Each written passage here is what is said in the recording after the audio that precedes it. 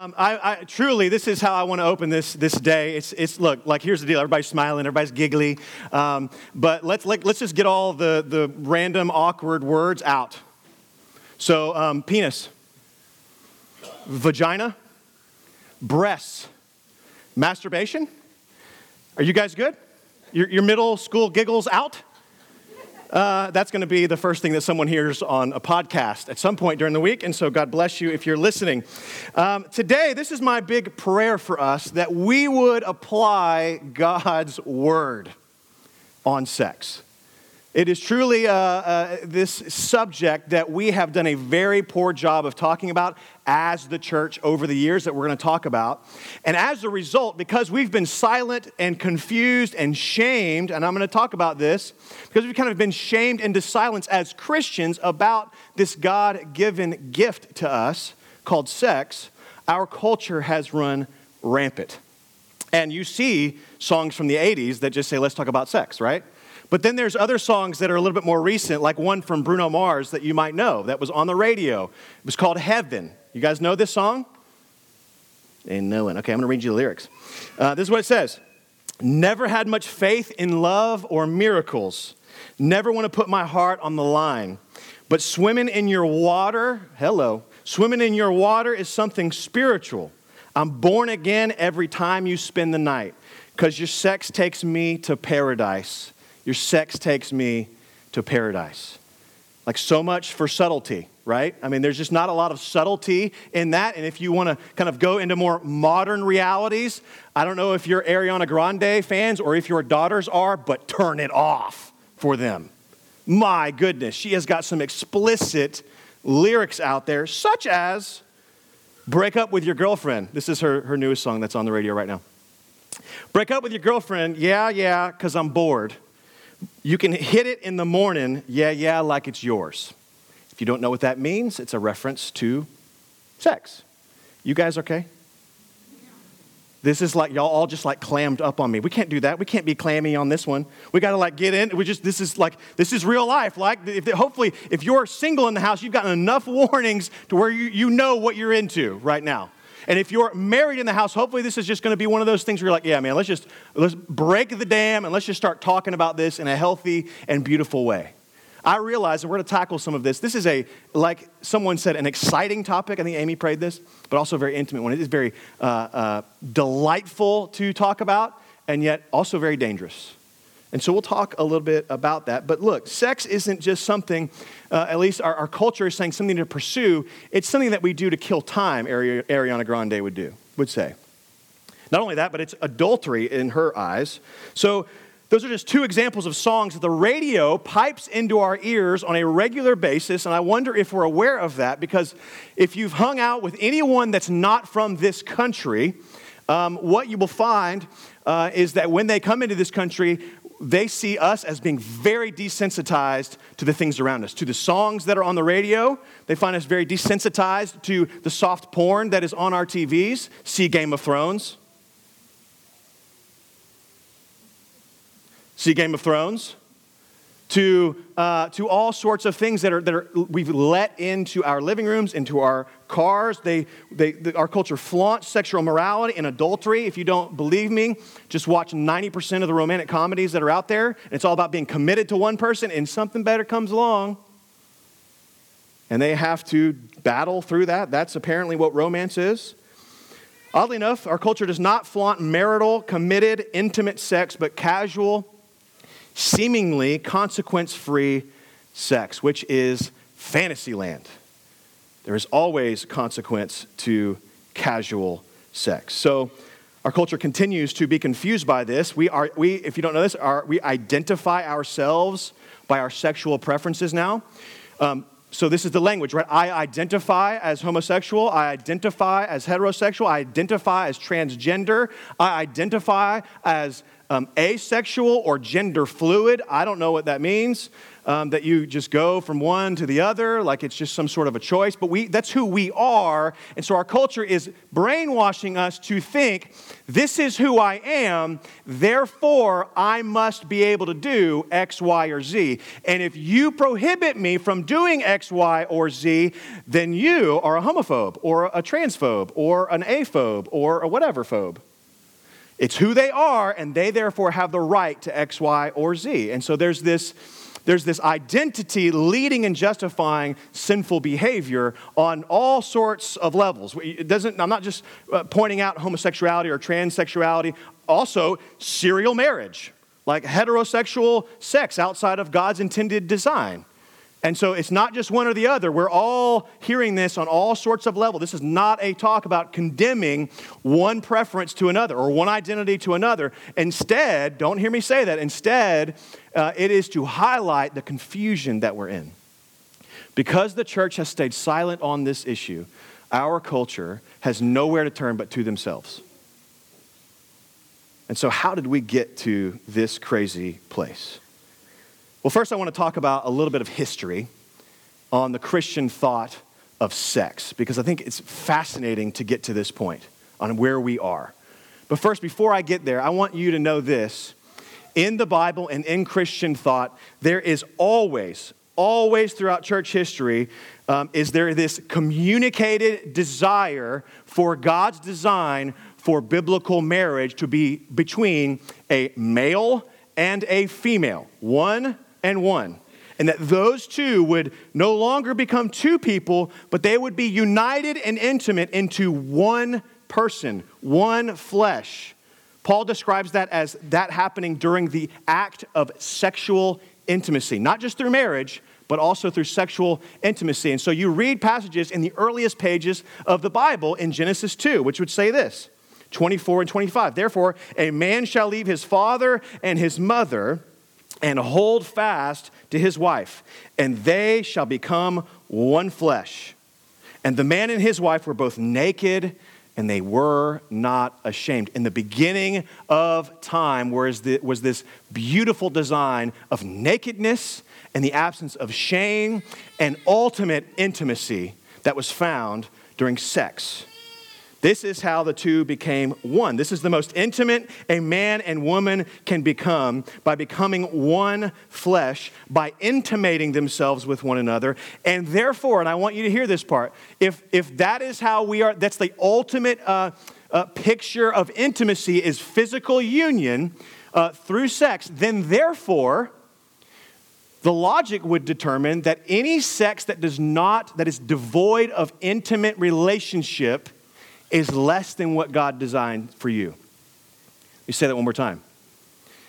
Because God has so said that this ultimate expression of intimacy is through physical oneness, the opposite is also true. Any oneness, any physical combining or intimation at all that is devoid of relationship, particularly that of marriage, is not what God has designed for you. So let me just unpack this for a little bit. So there's this word in the New Testament. It's a Greek word. You might be familiar with it. It's porneia. Porneia, where we get our word pornography. It is this umbrella word of sexual immorality. Is porneia, sexual immorality. It's this big word under which all sorts of specific sexual acts that are sinful kind of get put underneath. And so there's this call throughout the scriptures to flee sexual immorality, to not divorce your husband or your wife except for sexual immorality. That tends to mean that means something, this idea of porneia. And if we look at porneia, what we see in that is that it's not just pornography. It's, again, sex outside of a relationship. I want you to hear that. If God has intended us to have sex inside of a relationship, of a marital relationship, then any other sex act that is outside of a relationship is sexual immorality. So pornography, prostitution, there's no relationship there. There's no intimate covenant relationship there that God has designed for us to enjoy. So pornography, that is what's called, so we believe in the incarnation of Jesus, that Jesus left heaven to come to earth, and it's the incarnation. He became one of us. He took on flesh. Pornography is excarnational. There's no flesh there. It's a fantasy. It's not real. It's a screen. And so there's no intimation of physical flesh, which is what God has designed. So pornography falls underneath this, right? Prostitution falls underneath this because not only, yes, there is physical intimation and physical flesh there, but there's no emotional intimacy. That's all underneath this idea of sexual immorality, right? Is pornography, prostitution, adultery, sex with yourself in secret. All that is a part of this. Escaping within the act of sex is sex that is less than what God desires. Only sex that is the result of an intimate marital relationship is the kind of sex that God has not only designed, but blesses. Do y'all feel me on that? Like God has designed sex. It's not something that's dirty or that we don't need to talk about. He's designed it and blesses it. There's no one saying amen in here. Y'all have kids. Y'all have done this before, yes? Holy moly, y'all are like looking at me like I'm from Mars right now. I don't know, sir. Pastor, this is inappropriate. You said penis, and I'm offended. All right, I'm going to bring you back now. Look, this is the history, right? So our church fathers, here's the reality. Our church fathers were all celibate men who then instructed us on how to have sex. That's a problem. So they're celibate men because they believe that God wants them to be celibate, and not only them as part of the clergy of the Roman Catholic Church early on, but also for all people. And so St. Augustine, if you don't know anything about St. Augustine, he wrote a book called The Confessions. You should read it if you're dealing with lust, because he is a man that struggled deeply with lust before he became a believer. In fact, he is known for praying prayers like this: Lord, grant me self-control, but not yet. Like that's a man that's struggling, but not really. And so he dives into that. And so when he becomes a believer, he becomes the bishop of Hippo, very influential in understanding doctrine. Even today, he swings the pendulum the other way. And now he is teaching as the theological authority for all Christians at the time that sex is only to be for procreation. Only to be for procreation, and so it's not to be enjoyed. It is, and in fact, he also taught that we should, as married people, abstain from sexual intercourse because it is a form of spiritual discipline. And get this, it chastens Christ's return. In other ways, this is what he's saying. If you will abstain from having sex, Jesus will come quicker. He'll get here quicker. If you would just prevent yourself from having that pleasure, his return will be chastened. Aching.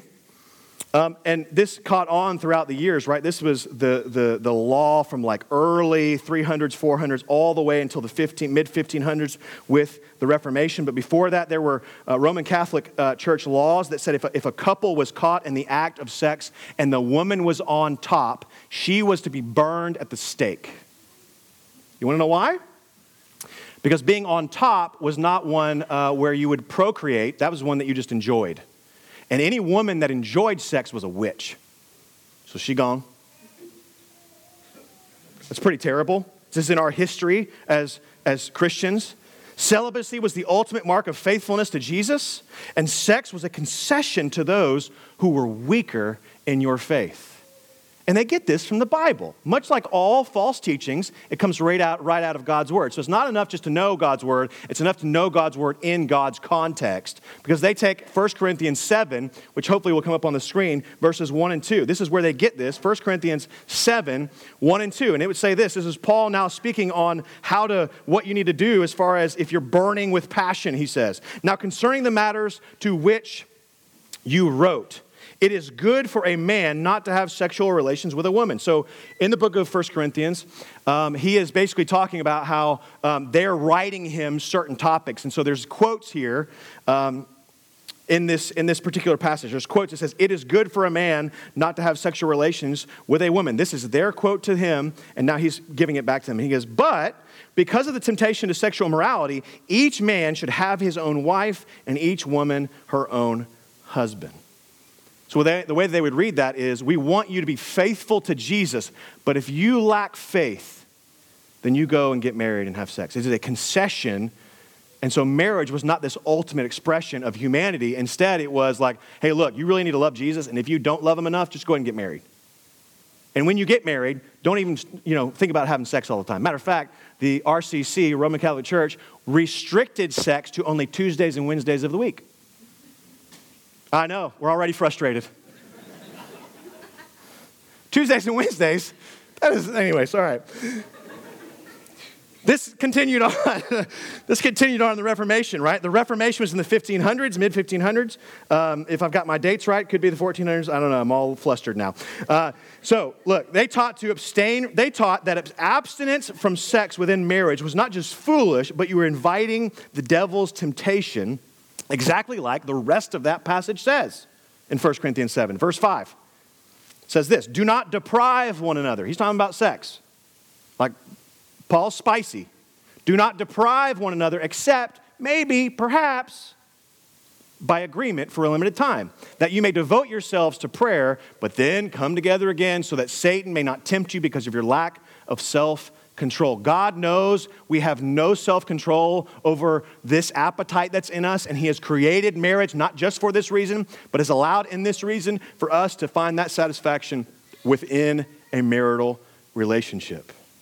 Not as a concession, but for our delight and to glorify him. The Victorian era came along, and Queen Victoria famously said this regarding sex: "Lie back and think of the empire." The women that were under her tutelage were encouraged to endure, not enjoy sex. She was the head of the Church of England. And so we've got churches throughout all of history basically saying, don't enjoy this, endure it. And I think that we kind of have picked up on that attitude as we've gotten a little bit away from that. Pregnant women in the Victorian era were encouraged to stay indoors to avoid the appearance of the results of sex. So from the get-go, we've got this denial of passion, denial of joy, and passion and joy was regularly denied legitimacy. If we fast forward to the women's rights movement and the sexual revolution, which gave way to feminism, women were not just hailed as equals to men, but competitors to men in the workplace as well as in all things. And so now all of a sudden, instead of having a relationship between males and females that were marked with trust and submission and complementarianism, it is marked with competition, leading us into where we are now, confused, competitive, and dismissive of whatever the Bible has to say on this topic, because we have proven to be silent and prude since our inception as the church. So we got to talk about sex, right?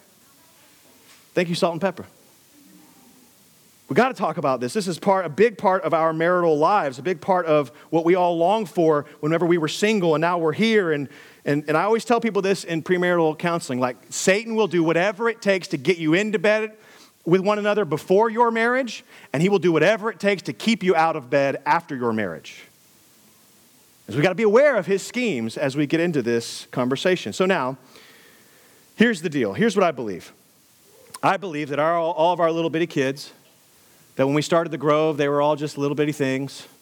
Now we're starting to get preteen, starting to get hormones. Their bodies are changing. They're starting to get into middle school. Oh, there's been some that have been in high school for a while, and you guys are going to show us and tell us what to do and what not to do. But they're all going to grow up in this crazy culture where Ariana Grande and whomever else comes next, and Ed Sheeran and just whoever. I mean, whatever. Billie Eilish, I don't even know who that is, but I don't want to. And so there's that problem I think I have. And so all these things are going to start speaking to them, and they're going to wonder, are we going to be silent as parents? Their friends are going to wonder, are we going to be silent about our kids, or are we going to kind of be cleaning up the mess? Will we be proactive in our conversations with them? Because there is a conversation that needs to be had. If we haven't had it already. To do that, I think we have to understand what's God's vision of sex, which we just read. So let's read God's vision of sex, which I think is pretty difficult. Actually, really difficult the more I studied it. I just kept reading this and then calling Melissa in the room and being like, man, this is just so difficult to live out. And she was like, yeah, that sounds really, really difficult. So, Proverbs 5:15 through 19. I'll read it again so we can understand what God's vision is here for sex. Drink water from your own cistern, flowing water from your own well. Should your springs be scattered abroad, streams of water in the streets, let them be for yourself alone and not for strangers with you. Let your fountain be blessed and rejoice in the wife of your youth, who's a lovely deer, a graceful doe. Let her breasts fill you at all times with delight. Be intoxicated always in her love. I wish I had a Barry Manilow voice and I would do it right there. Be intoxicated with love, baby. Right? So God wants us, look, we read this, is this a God that wants us to suppress sex, that wants us to be silent about sex? No. Look, at the end of this, let her breasts fill you with all times with delight. Be intoxicated with her love. I mean, when I go through premarital, I go, hey man, God wants you to get drunk on each other's love. And they just look at me and they go, you're not supposed to say that. That's incorrect. But that's what the Bible says. And we have somehow gotten around this, and unfortunately, Christian leaders have suppressed the basic language of passages like this one and Song of Solomon. And because we've become so unfamiliar and uncomfortable with the idea of sex, we allegorize this. And so I was taught from a very young Christian age, Song of Solomon isn't really what you think it is. It's an allegorization of God's love for his people. Okay, that's still weird, man. Because if you read the Song of Solomon, and all of you are going to go do that this week, apparently all your quiet times are going to be in Song of Solomon this week. Song of Solomon, look at it. Look, there's an sexually assertive wife in Song of Solomon. There's this celebration of oral sex. There's a striptease. There is a delight in the pleasure that is found in sex. And there is even sex in a vineyard. Hey. That's an erotic book, man. You can't get around that. You can't just allegorize that and just be like, oh, that's all about God's love for his people. He wants to have sex with me in a vineyard? Now I'm really weirded out. Look, we got to unpack this a little bit, right? So here's my first point, even though I'm like 20 minutes into this thing already. Water is basic, and so is sex. Water is basic, and so is sex. Let's read. We just read it, but it says this: drink water from your own cistern. Drink water from your own cistern, flowing water from your own well. It's this picture of this arid desert land that Canaan or Israel was at the time, and they would store water in a cistern or a basin in the ground. And he's basically saying, you're not allowed to steal that water from one another. You drink water from your own cistern. So if you're in the desert, you want to store water, right? And hopefully you've got a well nearby. When we go to India and we start thinking about all the places that we go throughout the world, we want to make sure there's clean, available water wherever the people are living, so they can have a basic understanding and access to a basic need. God, in his infinite wisdom, says sex is the same thing. Just as water is as basic to your survival and you get dehydrated, there is no shame in saying, I have a need that needs to be satisfied within the context of marriage. It is a basic human need, just like water. So drink water from your own cistern. It is basic.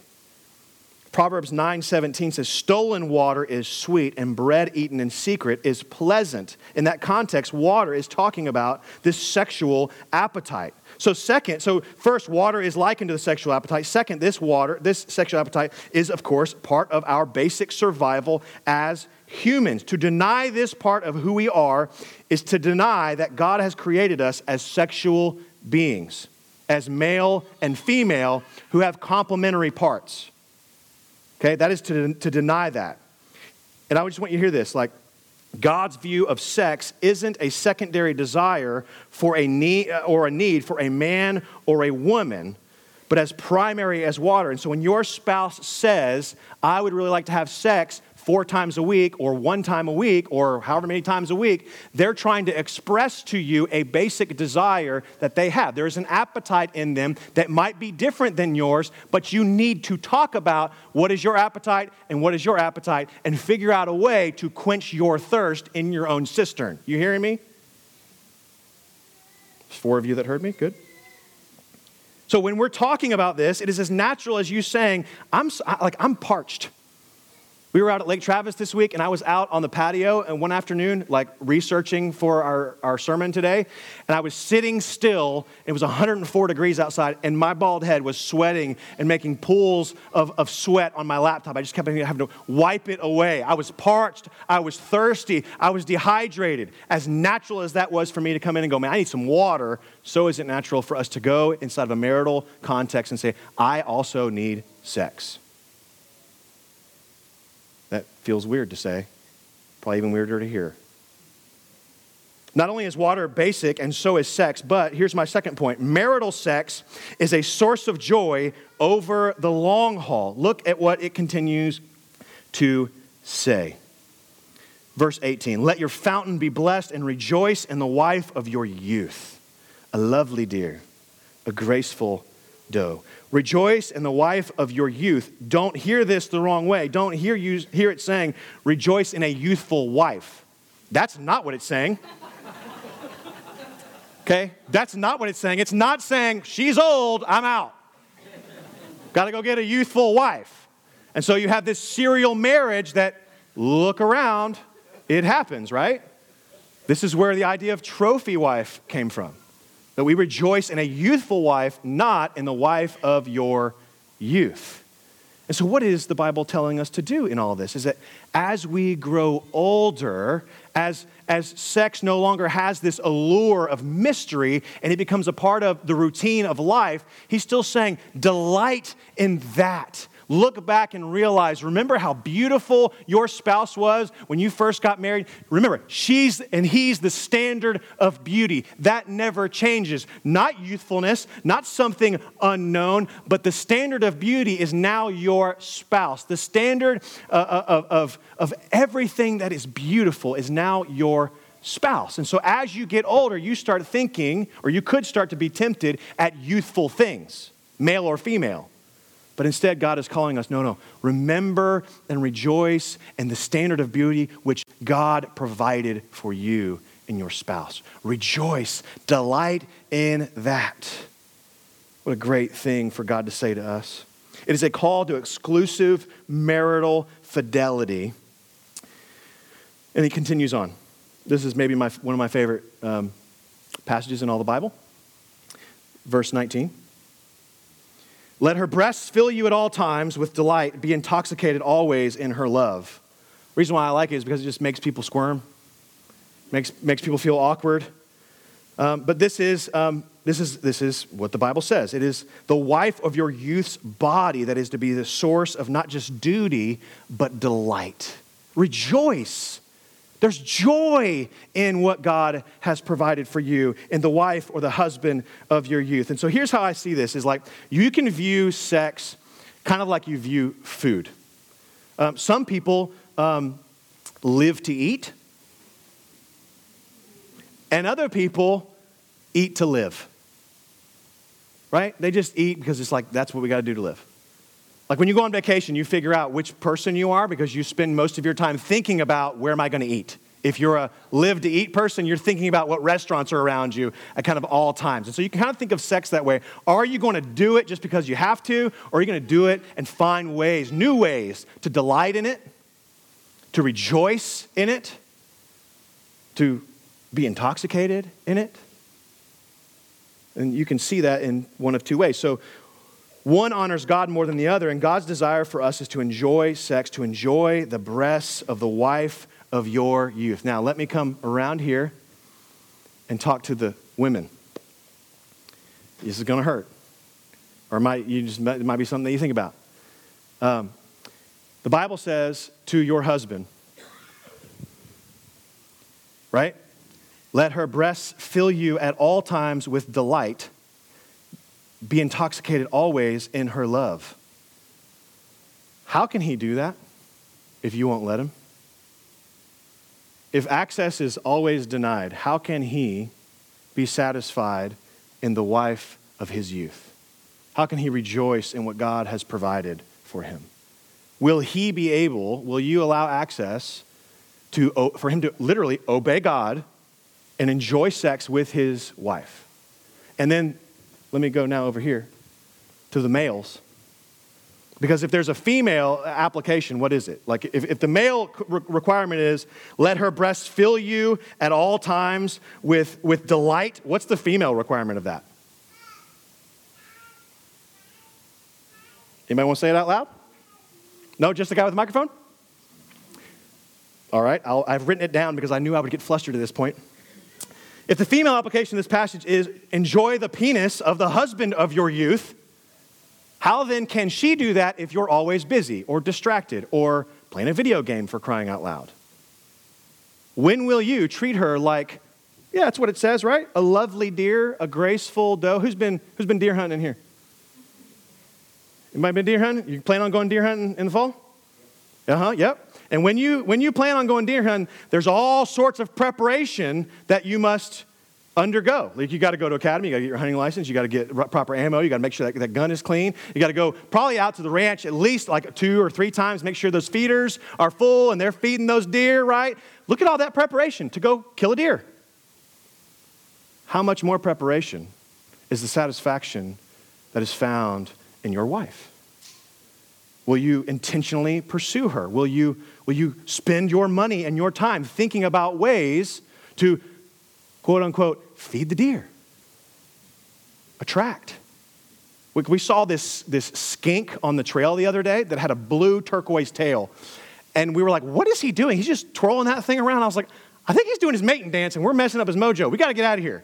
Like, that's the thing that God wants us to do. He's created all animals literally on the planet. Just watch any documentary. Be doing this dance for your lady. But that's true, right? We've got to put in some effort. If you want to put it down into like layman's terms, we're microwaves and they're ovens. It's just a slow heat, right? And so we've got to prepare. We've got to be able to do that. Put our phone down. Say no to work. Spend time connecting, placing high value of time, energy, intentionality towards her in gentleness, not to earn the reward, but because you love her. See, that's the trick, man. Not because you're trying to get points for later, but because if that never happens, you're going to still do it anyways. You love her. See, that's the key in all this. All right, so let's keep reading. Let's be intoxicated always in her love. This is God's desire for us. He wants us to do what? To get drunk on the love of your spouse. So this idea here isn't bad. It's this idea of being carried away in the pleasures that are found in the sex act with your spouse. This carried away part of being intoxicated with her love, to get drunk with pleasure, to be swept away in the pleasure of your spouse's erotic love. I've said so many words today I never thought I would say from this stage. Erotic is another one. So I just don't want us to miss this part of God's vision, right? And this is the hard part, and this is the difficult part for us. Let her breasts fill you at all times with delight, and be intoxicated always in her love. There is a qualitative nature to the kind of sex that God wants us to have, that it should be of high quality as Christians. Like, no one should be having better sex than Christians. No one. And, this is the difficult part, there's also this quantitative nature to sex. Always, right? Like, all times. There's also this, like, frequency of good sex. Now, we're human, right? That doesn't always happen, and so there's some difficulties that we need to navigate real quick. I didn't say this was going to be a short sermon, so we're maybe halfway through. Look, there's 2 obstacles to this vision that God's put down for us, and one is this, the most difficult thing that will need to be said today. The first obstacle to this kind of vision, I mean, if you look at this beautiful vision that we're going to be monogamous, we're going to find delight and joy inside of marriage, inside of a sexual relationship, inside of marriage. Let your fountain be blessed. Let rejoice in the wife of your youth. Let her breast fill you at all times. Be intoxicated always. If we're going to find that kind of vision for us, there are obstacles in the way. And these are only two. There are many more that I just can't unpack. But one of them is this, and that is sexual abuse. Some of you, unfortunately, have been victims of heinous injustices that were committed against you, both as an adult or as a child. And I just want to tell you that we hurt for you and we hurt with you. Because all this time that we've been giggling and kind of making light of this God-given gift of sex, you've been in knots. And you've been wondering, like, why do I feel this way? And why do I feel like this is not appropriate and dirty? And all the things that come along with the emotional scars of having been sexually abused. You have probably dealt with knots and sorrow and shame. You have wrestled with questions about God's goodness, His sovereignty. If He's all-powerful, what the heck? If He's in all places, where was He for that? Deep, hard questions. If that's true, discerning truth and lies is probably one of your greatest battles, especially in regards to sex. And I just want to encourage you to bring to light what the enemy wants to keep in the darkness. Number one, it's not your fault. Someone else did this. It's heinous. It's an injustice. It is what it, like, there's no way to make light of it. And so if that's you, would you like, if you have the courage to come talk to us about it, talk to me about it, talk to one of our elders or our deacons, we would love to sit down with you and put out a path for you of hope and healing. There are two resources, if you don't feel comfortable with that are by a guy by the name of Dan Allender. One is his podcast called the Allender Podcast. He handles all sorts of issues. The other one is if you can sit still long enough to read. It's a book called The Wounded Heart. It's an unbelievable book that will help guide you without anyone else, just with Dan Allender on a page, help guide you through healing the wounded heart. If you're married to someone who's been abused, let me encourage you to proceed carefully, to err on the side of caution and grace and mercy. Your spouse has gone through more than you will ever imagine. And they have probably heaped shame upon themselves, because that's the trick of the enemy, was to convince you that you're no longer worthy. And it's not true. There has been a war waged on your spouse's soul for longer than you know and with greater impact than you can ever imagine. Be patient. Be gentle. And finally, for those that are victims of such abuse, Jesus has cleansed you. He's made you pure. He's made you new. He is the promised Messiah that has come to bring newness, to wipe the slate clean, to give you mercy every day, to start to make sense of what all has happened throughout life.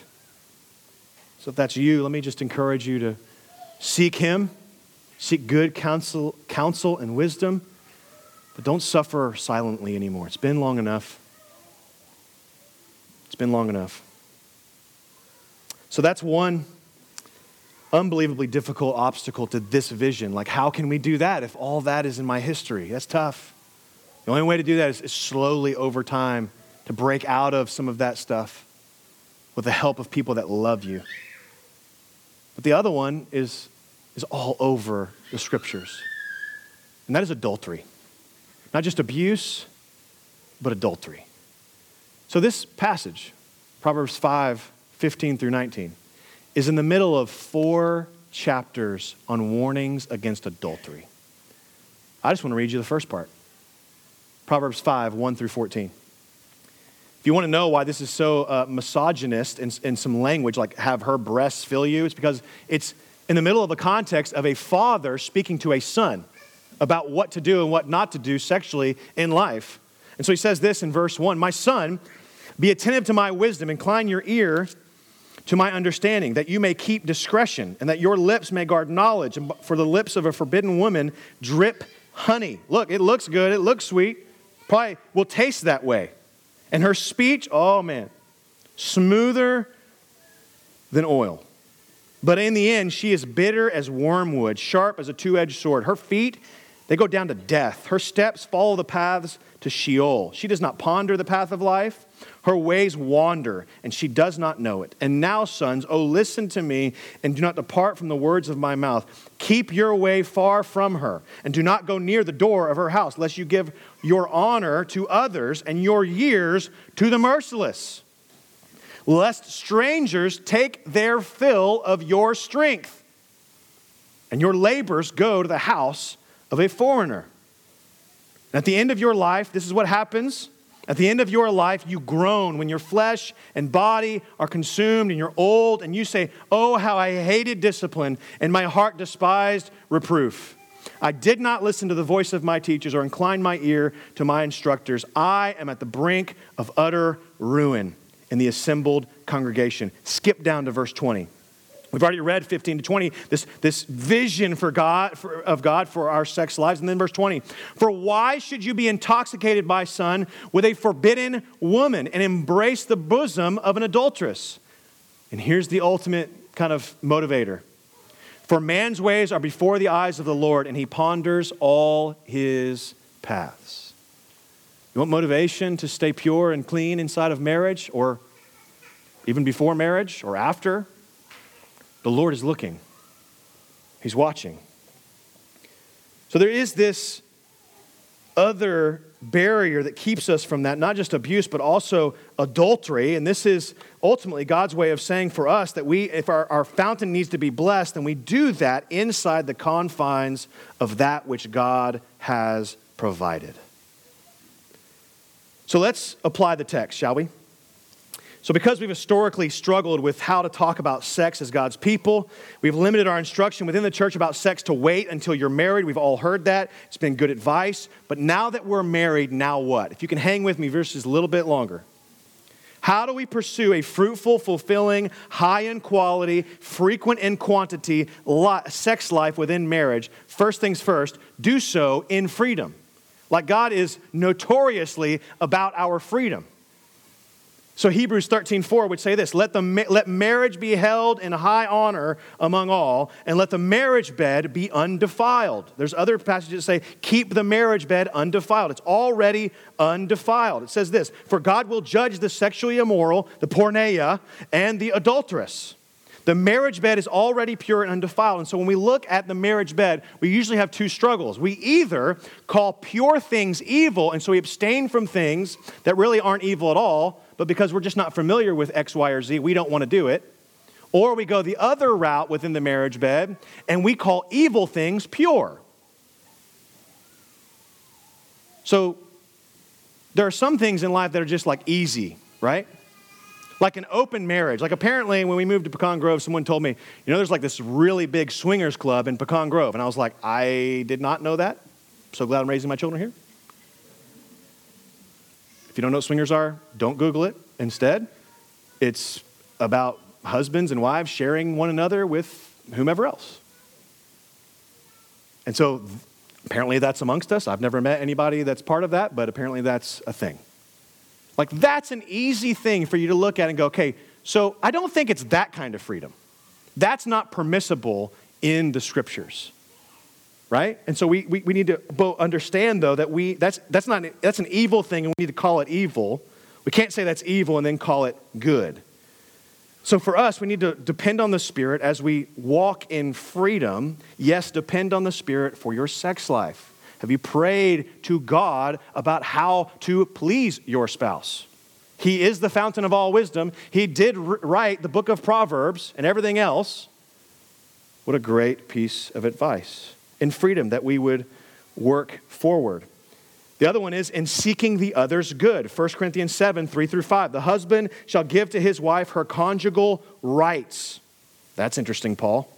The husband should give to his wife her conjugal rights, and likewise the wife to her husband. AKA, I've saved this thing for marriage. I'm going to give it to you and you alone. Verse 4, for the wife does not have authority over her own body, but the husband does. And likewise, the husband does not have authority over his own body, but the wife does. Do not deprive one another, except perhaps by agreement or for a limited time, that you should devote yourselves to prayer.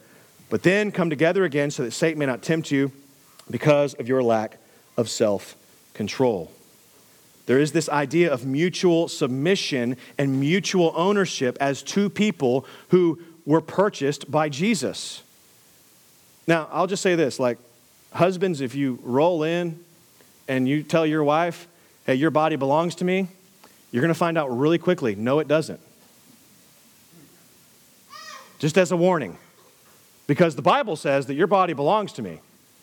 Well, that would be a misuse and an abuse of Scripture, and sure enough, be aware and be prepared for the desert land for however long. Right? So we are called to be intimate, to be not depriving of one another except by agreement. And so there's, again, two things that we usually think about. Like, how much do I have to do inside of a sexual relationship? And then, like, how far can we go in a sexual relationship? And how do we navigate those waters? Like, how much do I have to? And then how much do I get to?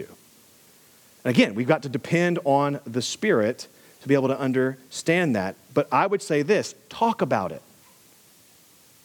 As husband and wife, have the conversation. Because here's what 1 Corinthians 7 is going to tell us. It's going to tell us that you're going to have a conversation. You're either going to have a good, clean conversation to begin all that, or you're going to have a really messy conversation after you've deprived one another, and one of you've strayed, and one of you gone looking, one of you starts chatting with an ex-girlfriend or ex-boyfriend on Facebook, and all of a sudden that turns into something emotional or something worse. Then you have that conversation that's super messy. Either way, you're going to talk about it. So will you talk about it in a clean, proactive way, or will you talk about it not in the way that God wants for us? How will we pursue that?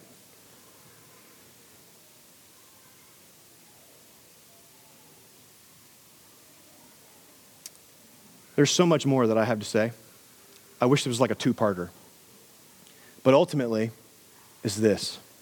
This is my bottom line. God created sex. He created our sex organs. He also put millions of nerve endings right like in our sex organs. He knew that that would be a point of pleasure. He knew that that would be a point of gratification. And he wants us to enjoy him as we satisfy those basic needs within a monogamous marital relationship. So here's my challenge to all of you. No, I'm not going to be the guy like Ed Young Jr. who was in Dallas, who like put a bed on top of his church for however many days, which was weird. You didn't know that happened? It happened. No, instead, would you guys just commit yourself to conversation this week? Would you commit yourself to have conversation about like what your actual needs are as husband? What your needs are, what your desires are, even better, as a wife? Would you commit yourself to that conversation and then go and delight yourself?